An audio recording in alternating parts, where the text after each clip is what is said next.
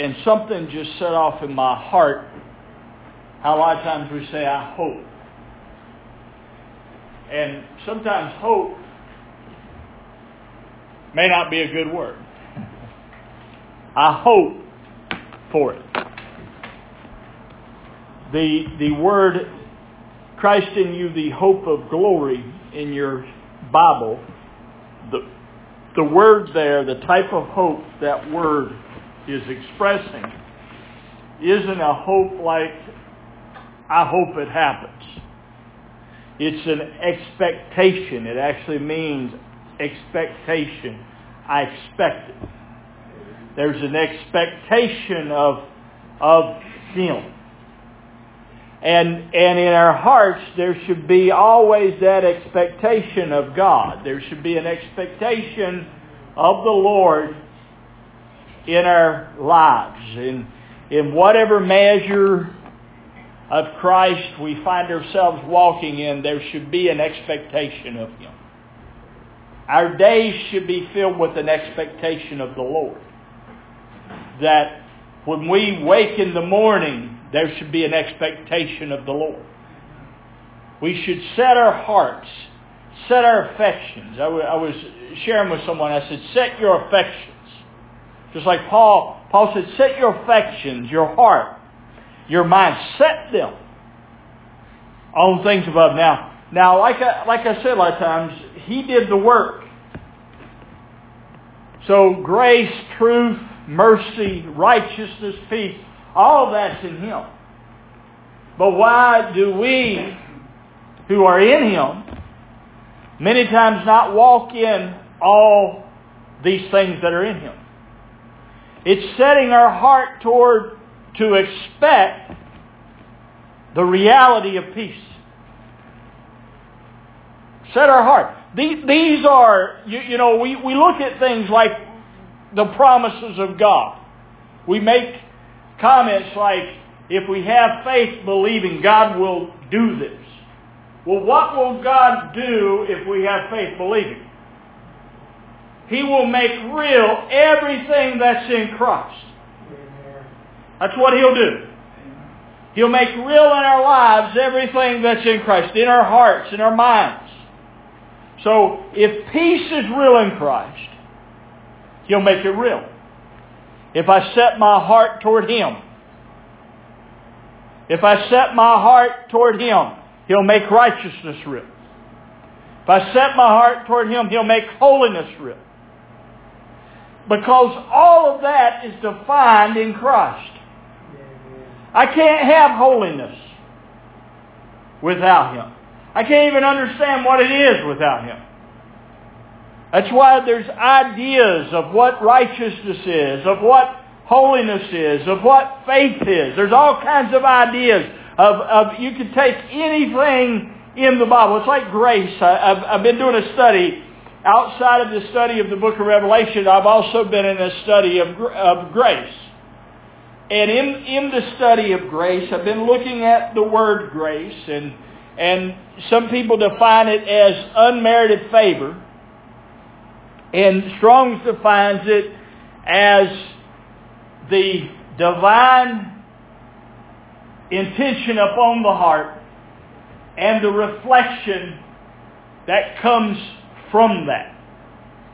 So, when you look at that, you say these words, I could say it's divine favor. I could say you have divine favor. What does that do for you? You have favor. We can all go run around and shout, I have favor. But what does it do for you? What does it do for me? I don't know. Ask a question. Probably not a whole lot. Unless I see the favor in Christ. That God's favor toward us is in Christ. Now if I hear by the Spirit, now in Christ Jesus, ye that were far away are made nigh. Now then I'm coming to the divine favor. See, I was far away, but now I'm made what? Nigh. And now I'm in divine favor because I find it in Christ Jesus. That's where I find it. So if I read it in the Bible and I don't find it in Him, it's pretty hollow.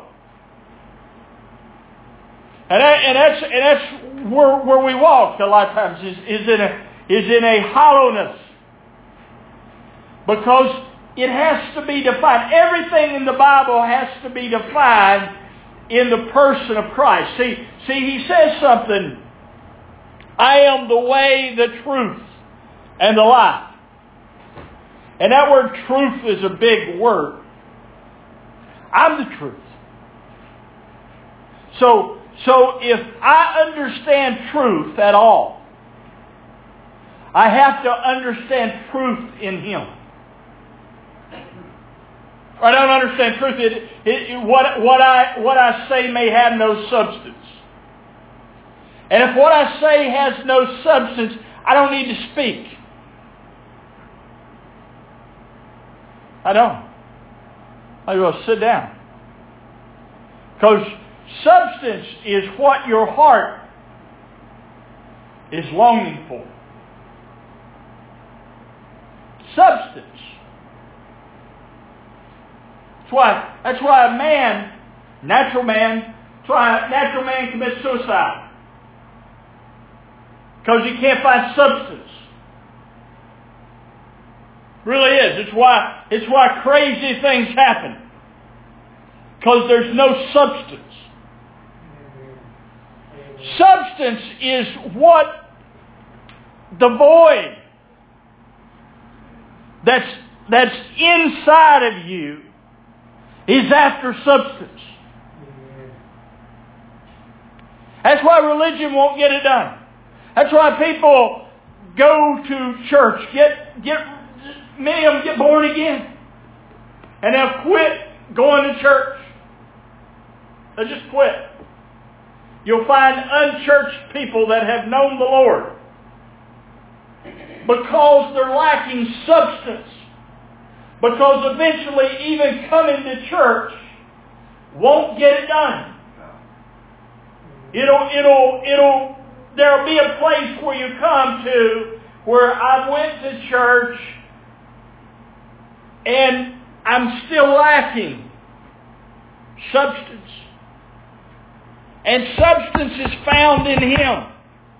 So if I don't define my relationship with God, with Christ, I don't really have a relationship with God. I really don't. So that's what we teach. We teach Him. That's why I've been in the book of Revelation in chapter 1 for almost a year. And I'm looking at Him. That hit me.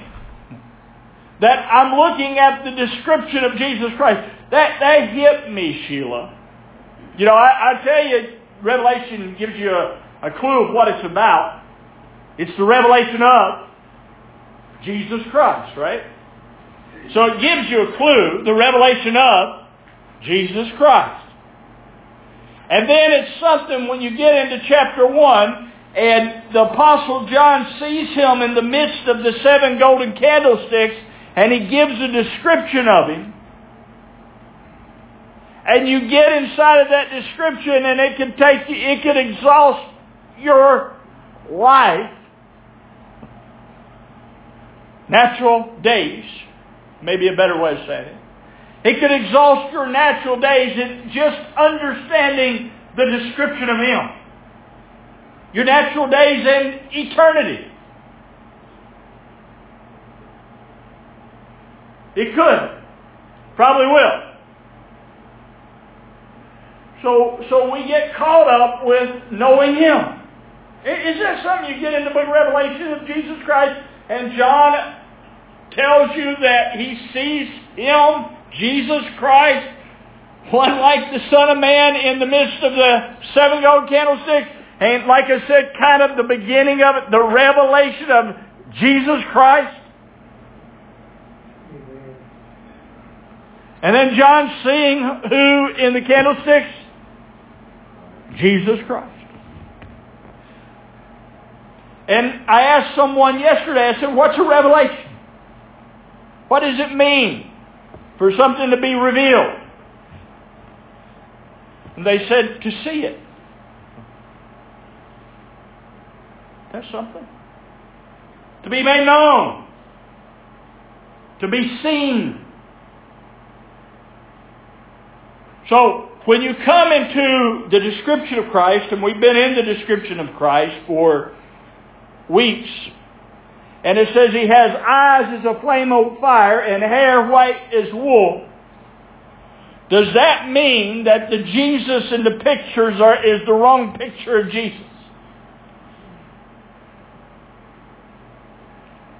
Does it? Because the pictures of Jesus doesn't have hair white as wool, and it doesn't have eyes as a flame of fire, does it? Not the ones I've seen. The ones I've seen had a brown-haired man with a long robe wearing sandals. But John sees one with hair white as wool and eyes as a flame of fire. So does that mean he has hair about the color of Shirley's? Is that what John is saying? And then if it is, when you see him, you're going to be like him. You're going to have hair white as wool. I'm kidding a little bit. If you don't have hair, you're going to grow it then. Because you're going to be like him. Now, I'm kidding with you, but I'm being serious too. Think about it. You know, people are looking to understand what Jesus looks like, and John describes him as hair white as wool. And John also is the one that wrote, when you see him, you will be like him. So just, I was going to say maybe, but that ain't even right. He's not talking, I don't believe, of hair, of natural hair. He's speaking of the wisdom, the mind, and what the head of hair is speaking of. In the book of Proverbs, and I got carried away this morning. I looked at this last week, and a lot of this comes from last week's notes because I really didn't get too much into it last week. But in the book of Proverbs chapter 20, verses 27 through 30, it says, the spirit of man is the lamp of Jehovah, searching all his innermost parts. Kindness and truth preserve the king, and his throne is upholden by kindness. The glory of young men is their strength, and the beauty of old men is the hoary head. Anybody wonder what hoary head means? White hair.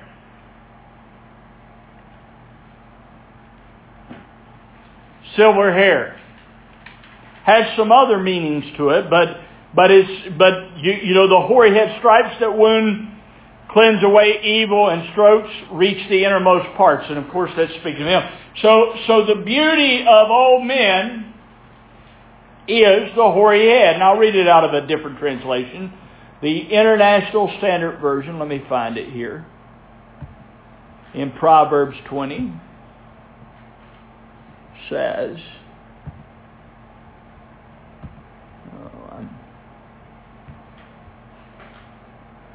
the glory of young men is their strength, and the splendor of elders is their gray hair.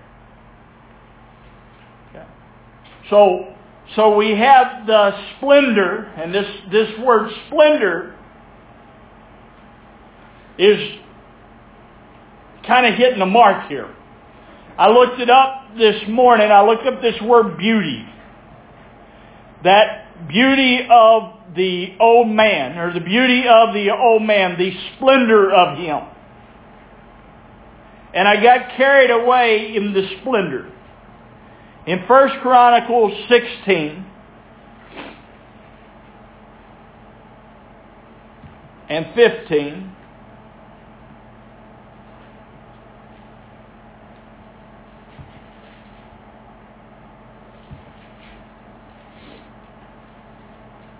The Scripture reads,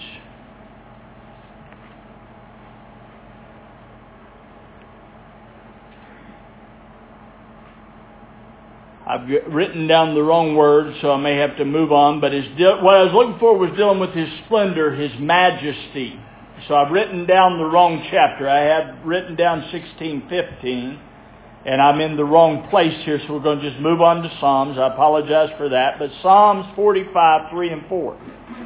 Just move on, and I'll try to find that in Chronicles that I had looked at. It may be simply 2 Chronicles 16, but I'm not sure, so I won't get too tied up with that. But in Psalms,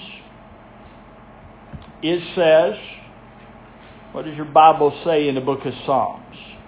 It says a lot. 45, 3 and 4.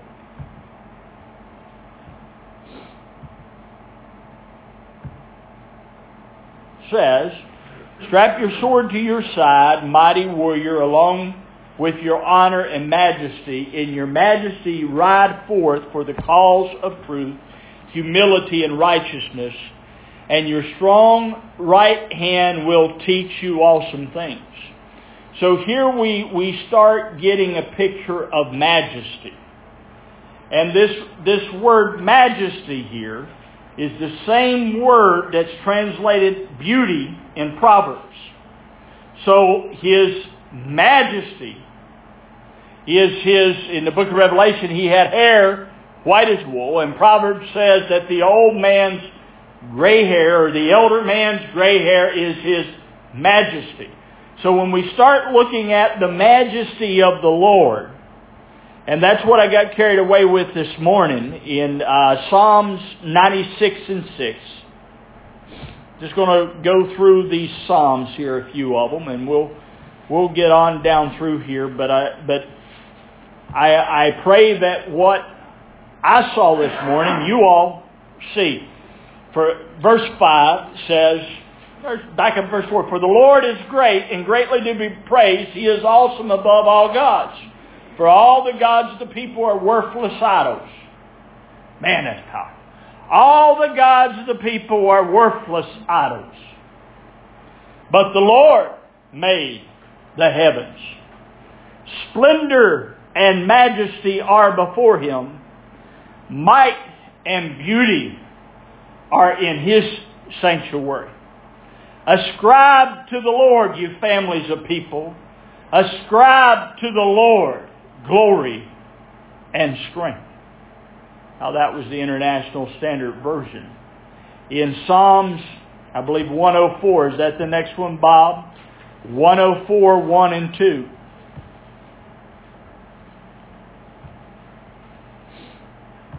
Says, bless the Lord, my soul. Bless the Lord, O my soul. O Lord, my God, Thou art very great.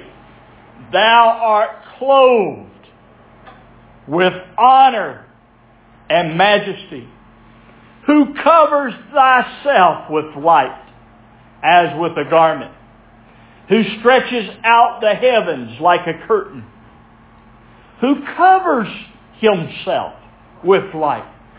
So when you come into His presence, when you become aware of His presence, you can't help but to see light. Glory to God. Psalms 110. Psalms 110 says, the Lord said unto my Lord, sit at my right hand until I make thine enemies thy footstools. The Lord shall send the rod of thy strength out of Zion. Rule thou in the midst of thine enemies. Thy people shall be willing in the day of thy power. In the beauty of holiness from the womb of the morning, thou hast the dew of thy youth. The Lord hath sworn and will not repent. Thou art a priest forever after the order of Melchizedek. The Lord at thy right hand shall strike through kings in the day of His wrath. He shall judge among the heathen. He shall fill the places with dead bodies. He shall wound the heads of many countries. So the Lord is mighty. The Lord is powerful. The Lord is full of splendor. The Lord is victorious. This is what all of this is dealing with in His hair white as wool. He's full of majesty. And what I was hearing in the Spirit as I was sitting before the Lord this morning, I was hearing in these Psalms as I was reading them and the place in Chronicles that I lost, how that the writer was saying, extol the Lord, exalt the Lord, all you people of the Lord. Exalt Him. How do you exalt Him? How do I exalt God? Tell of His fame. Speak of Him. Declare Him. Declare, what did He reign victorious over? See, what has He reigned victorious over? He's reigned, who, did you say death, Calvin? Was it you? Death, hell, the grave, sin. See, when the writers back here wrote these Psalms, David and the different writers, and the folks that wrote Chronicles and Moses who wrote the first few books of the Bible, they were seeing God's work in that natural land of Israel, and they were exalting Him because of how great He was. There was the one instance where, what was it? The song of, I think, Miriam, where the horse and the rider, He hath cast in the sea. He had led the song about Him leading the children of Israel out of captivity, and the Egyptian army being overthrown, and the Lord being the wonder of the earth. Glory to God. Now that's not our song. We have a greater song. See, all that song spoke of, Christ fulfilled.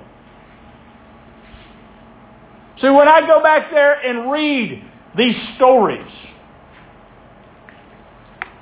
I see Jesus. I go back and read of the children of Israel being caught up in Egypt, and God coming down and bringing them out of Egypt and into the land of promise. And that's what He says in the book of Exodus. He said, I have come down to bring them up and out, or into the land of promise. And I see Jesus. When I read that in the book of Exodus, I hear by the Spirit of God that He, being in the form of God, thought it not robbery to be equal with God, but made Himself of no reputation, and took upon Him the form of a servant, made in the likeness of man. Then He come in the likeness of man, and He took us out of Egypt. Bondage, slavery, burdens.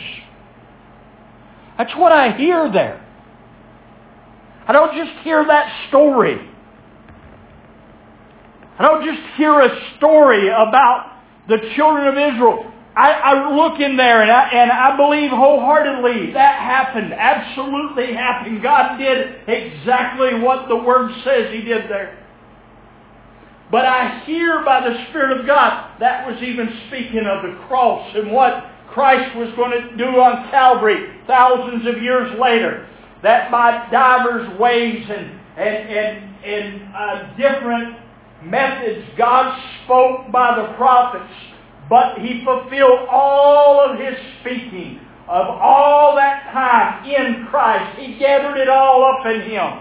And when we see that, so when I extol the Lord, when I come and extol Him, when I come and set Him up high, I'm telling the Lord, Lord, you've brought me out of the darkness. You've brought me out of the bondage. And you've brought me into your marvelous light.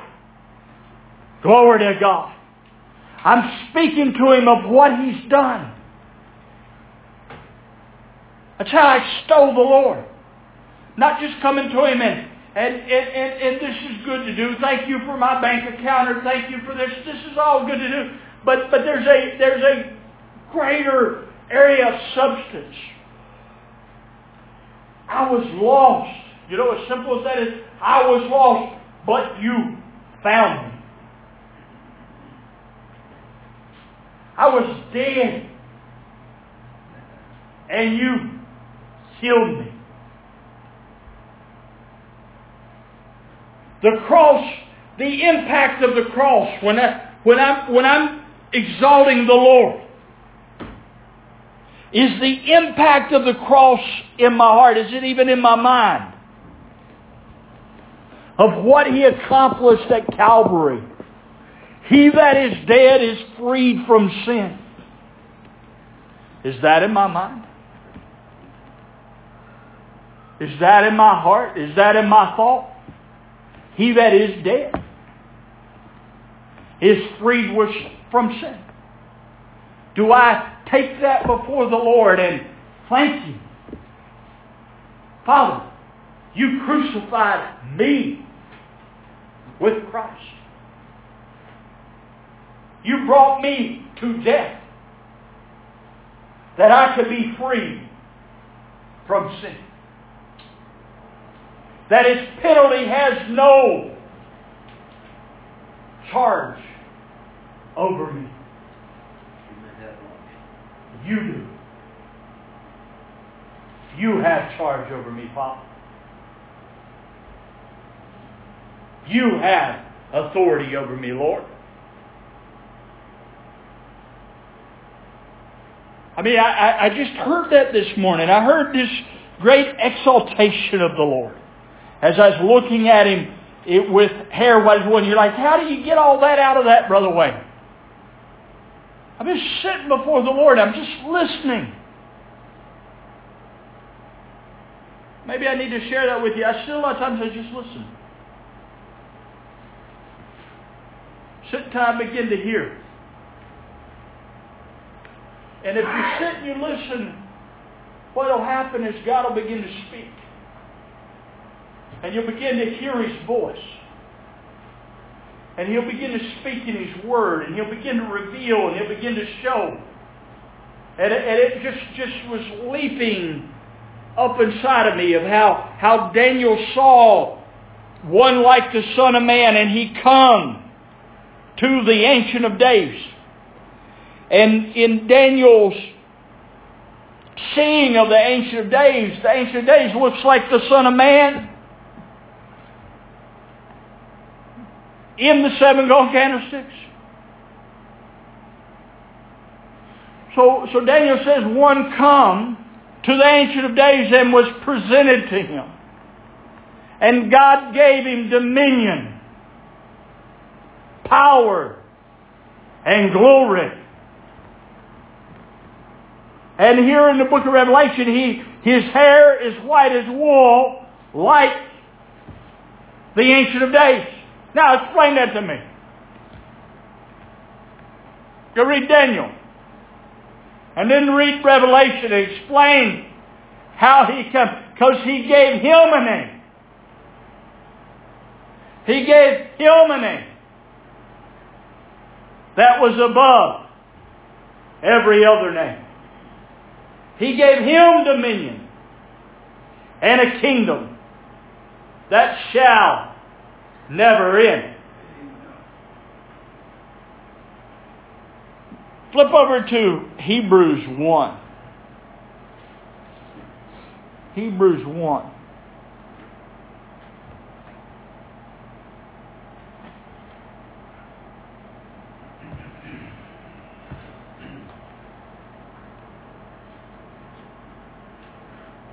Verse 8.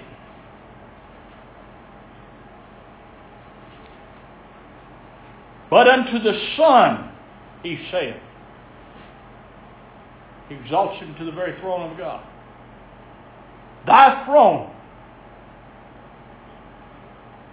O God, is a is for ever and ever. A scepter of righteousness is the scepter of thy kingdom. Scepter of righteousness is the scepter of thy kingdom. You've purchased righteousness, O God. You've brought forth righteousness, O Lord. Thou hast loved righteousness and hated iniquity. Therefore God, even thy God, have anointed thee with the oil of gladness above thy fellows. And thou, Lord, in the beginning hast laid the foundation of the earth, and the heavens are the works of thine hands. Jump back to Isaiah 9.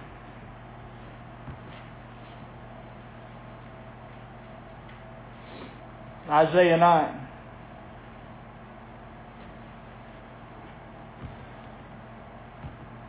Isaiah chapter 9 says, verse 6. This scripture is very personal with me, because God dealt with me very personally in this scripture. So it gets very personal with me. But it says, for unto us a child is born.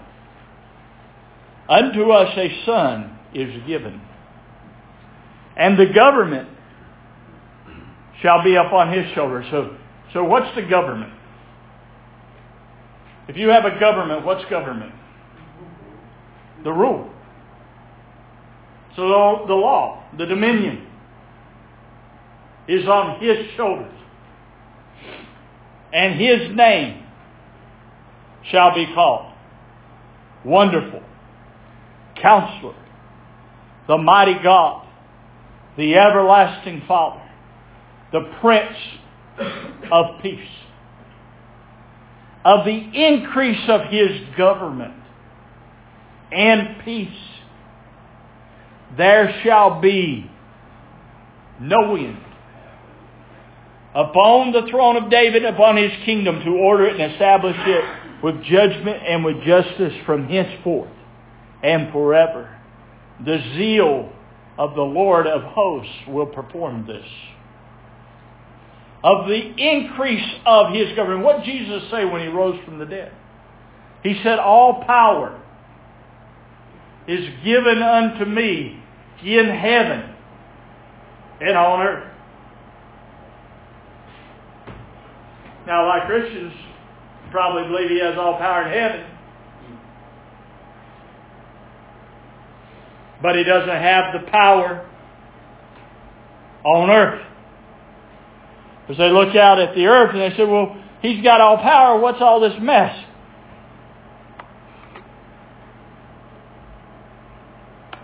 I looked in the wrong place. See, the place of change in the earth, you want to know where the change is at in the earth? It's sitting in the room. It's all across the earth. It's called the body of Christ, that is filled with his fullness. But as long as the body of Christ doesn't think it's filled with his fullness, it's not going to impact much. As a man thinketh, so he is. So if I don't think, if I don't understand, so think and logic and understanding all go together, right? So if I start talking about thinking, and when I'm looking at the head of Christ, the hair white as wool, I come to his mind, his thinking, his wisdom, right? So if in my logic is a old man, a sinner saved by grace, not a new creation, then the impact that I may bring to the earth may be small. Because what I speak of is small. Think about it with me for a moment. Much of what's taught around Christian circles is simply, you get a little bit of God, a little bit of Jesus, and someday you'll get it all. Someday it'll all happen. But the apostle writes, of his fullness have we received, and grace for grace. But I don't feel like I got His fullness. I don't feel like I've received of His fullness. I don't even understand what that means. I can say that. And that's a good place to start. That's a good place to come to the Lord and say, Lord, I read this. The church is His body, the fullness of Him. It doesn't say it's just a piece of Him till He gets us all to heaven. It doesn't say that. It says the church is His body, the fullness of Him that fills all in all. Is that what the Scripture says? Yes. But a good place to start with the Lord, say, Lord, I don't feel that way. Because He's filling all in all. And the reason I don't feel that way is because I haven't been filled. What do I mean? I just said it's full of Him, but I need to be filled with what I'm full of. In understanding. I need Him measured out. I need to hear of Him. Glory to God. So that as I think, so I will be. And if I begin to understand I'm a member of the body of Christ, so I will be. Being. I will be. I will exhibit as a member of the body of Christ. If I think I be the old man who's just got his sins forgiven, I will act like the old man that really doesn't yet have victory. Do you realize how serious this is? Christians don't think they have victory yet. Someday they're going to get victory over the devil. Someday they're going to get victory over death. And what Jesus said. He said, hey, I am He that liveth and was dead. So he said, I'm He that liveth and was dead. And behold, I am what?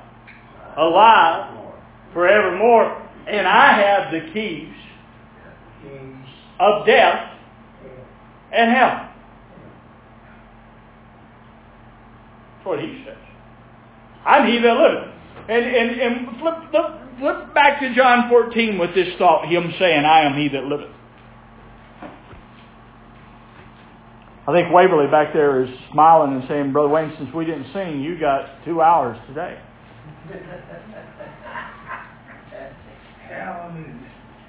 I'm kidding. I am He that liveth and was dead, and behold, I am alive forevermore. Verse 19. John 14, verse 19, He says, yet a little while, and the world seeth me no more. But you see me. All right. Just stop there for a minute. How in the world is that going to work?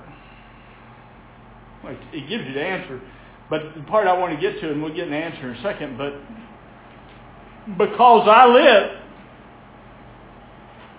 you shall live also.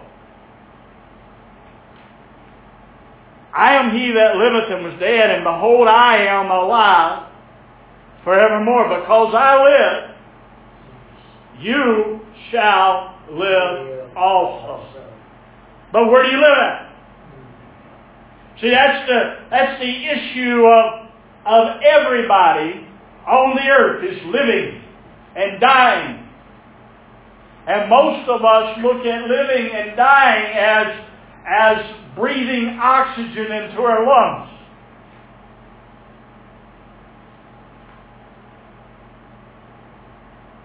Apostle Paul said, when Christ, who is our life, shall appear, then we shall appear with Him in glory. So our life isn't dependent upon oxygen. So whether we're in the body or our bodies perish, He's our life. See, when I got born again, what happened to me is a whole nother life got inside. And the life that got inside of me is never going to die. Because the life that got in me was this one that said, I am He that died,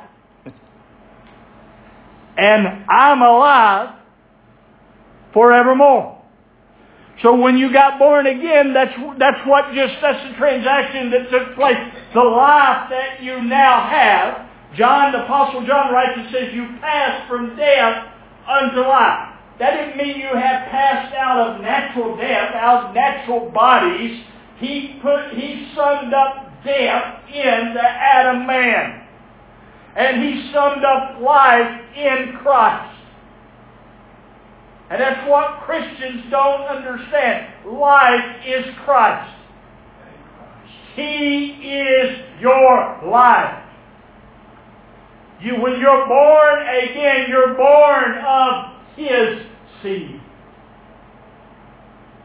Glory to God. That the very divine nature of God that was in Christ is now in you. To bring forth what He is. Not what you were, what He is. And when you begin to glimpse that, you even say, Lord, I don't even like what I was. I saw it, and it was no good. I'm all about You. That's what happens. It really happens. I can remember. I'm just going to relate some things, and maybe I need to start doing a little more of what I'm going to do. I'll relate some to you. This thing started working at me. Death. Not for a day, or a week, or a month. Let's say years.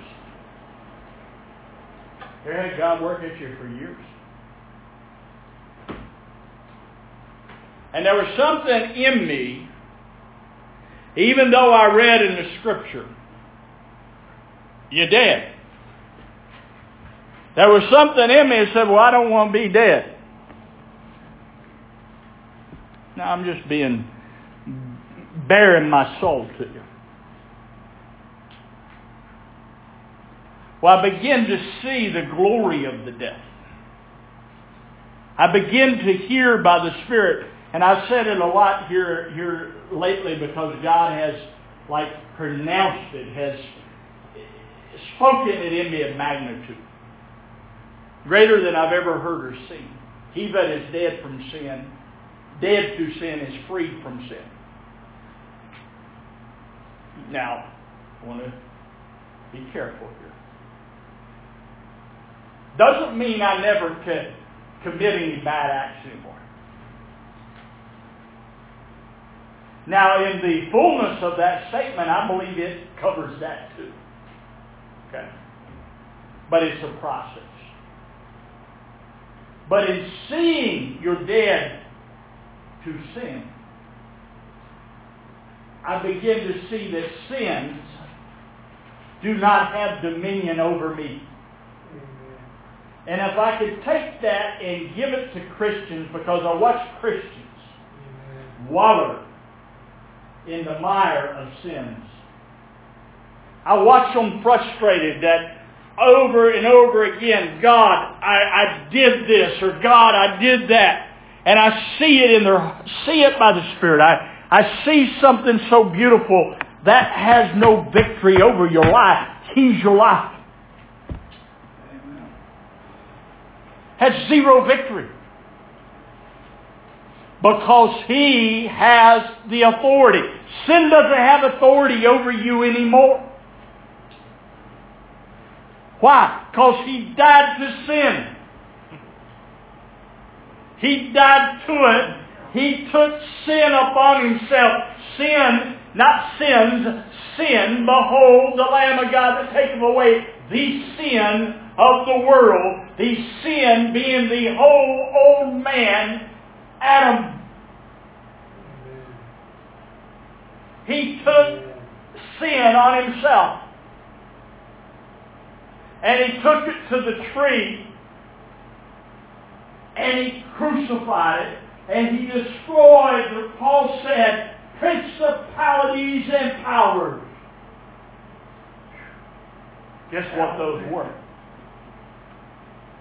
They were the sins of the old man. They were the conscience of Adam. You talk about principality and power, the conscience of the old man that says, I can never please God. Jesus took that old man and crucified him. Lord. Put him in a tomb and buried him. And was raised up in newness of life.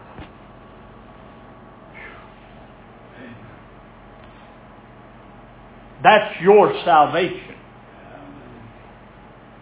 He had no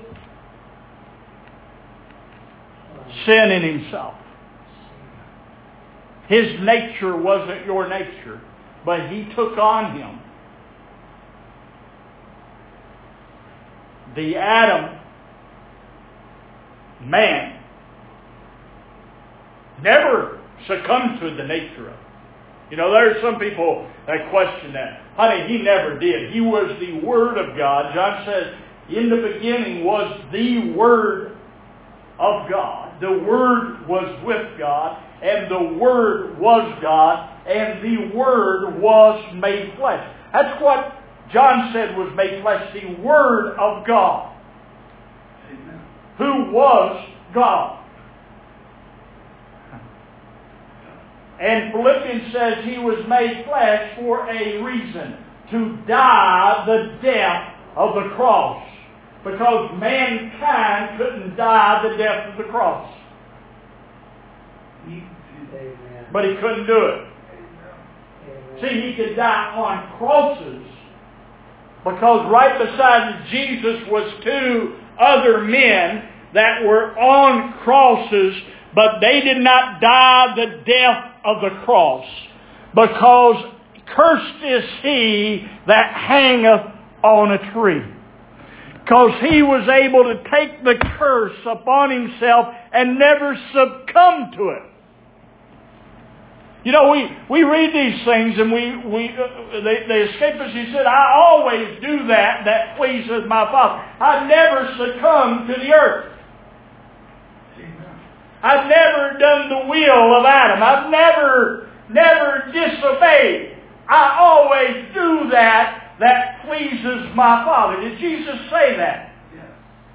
So he took humanity. He took my curse. He took me, my will power, and he crucified it.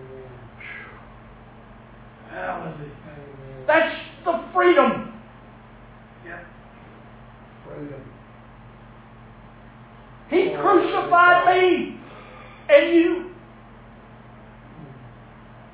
and birthed us anew. And in the new birth, wasn't the old man made better? Because you're born again, not of corruptible seed. You're born of Him. Amen. Amen. Brother Jim Wickens read yesterday, and I can't, off the top of my head, remember exactly where it's at in the book of 1 John, but he read yesterday, ye are of God. Little children. Something like that. In 1 John, John says, ye are of God. How many Christians get up and say, I'm of God? Almost none. They identify still with, I'm of Adam. You ever saw that, Sister Shirley? Where's that at, Brother Bob? Find that in 1 John. Ye are of God. You are born from above. What if I got up and said to the Lord, Lord, thank you for being born of you.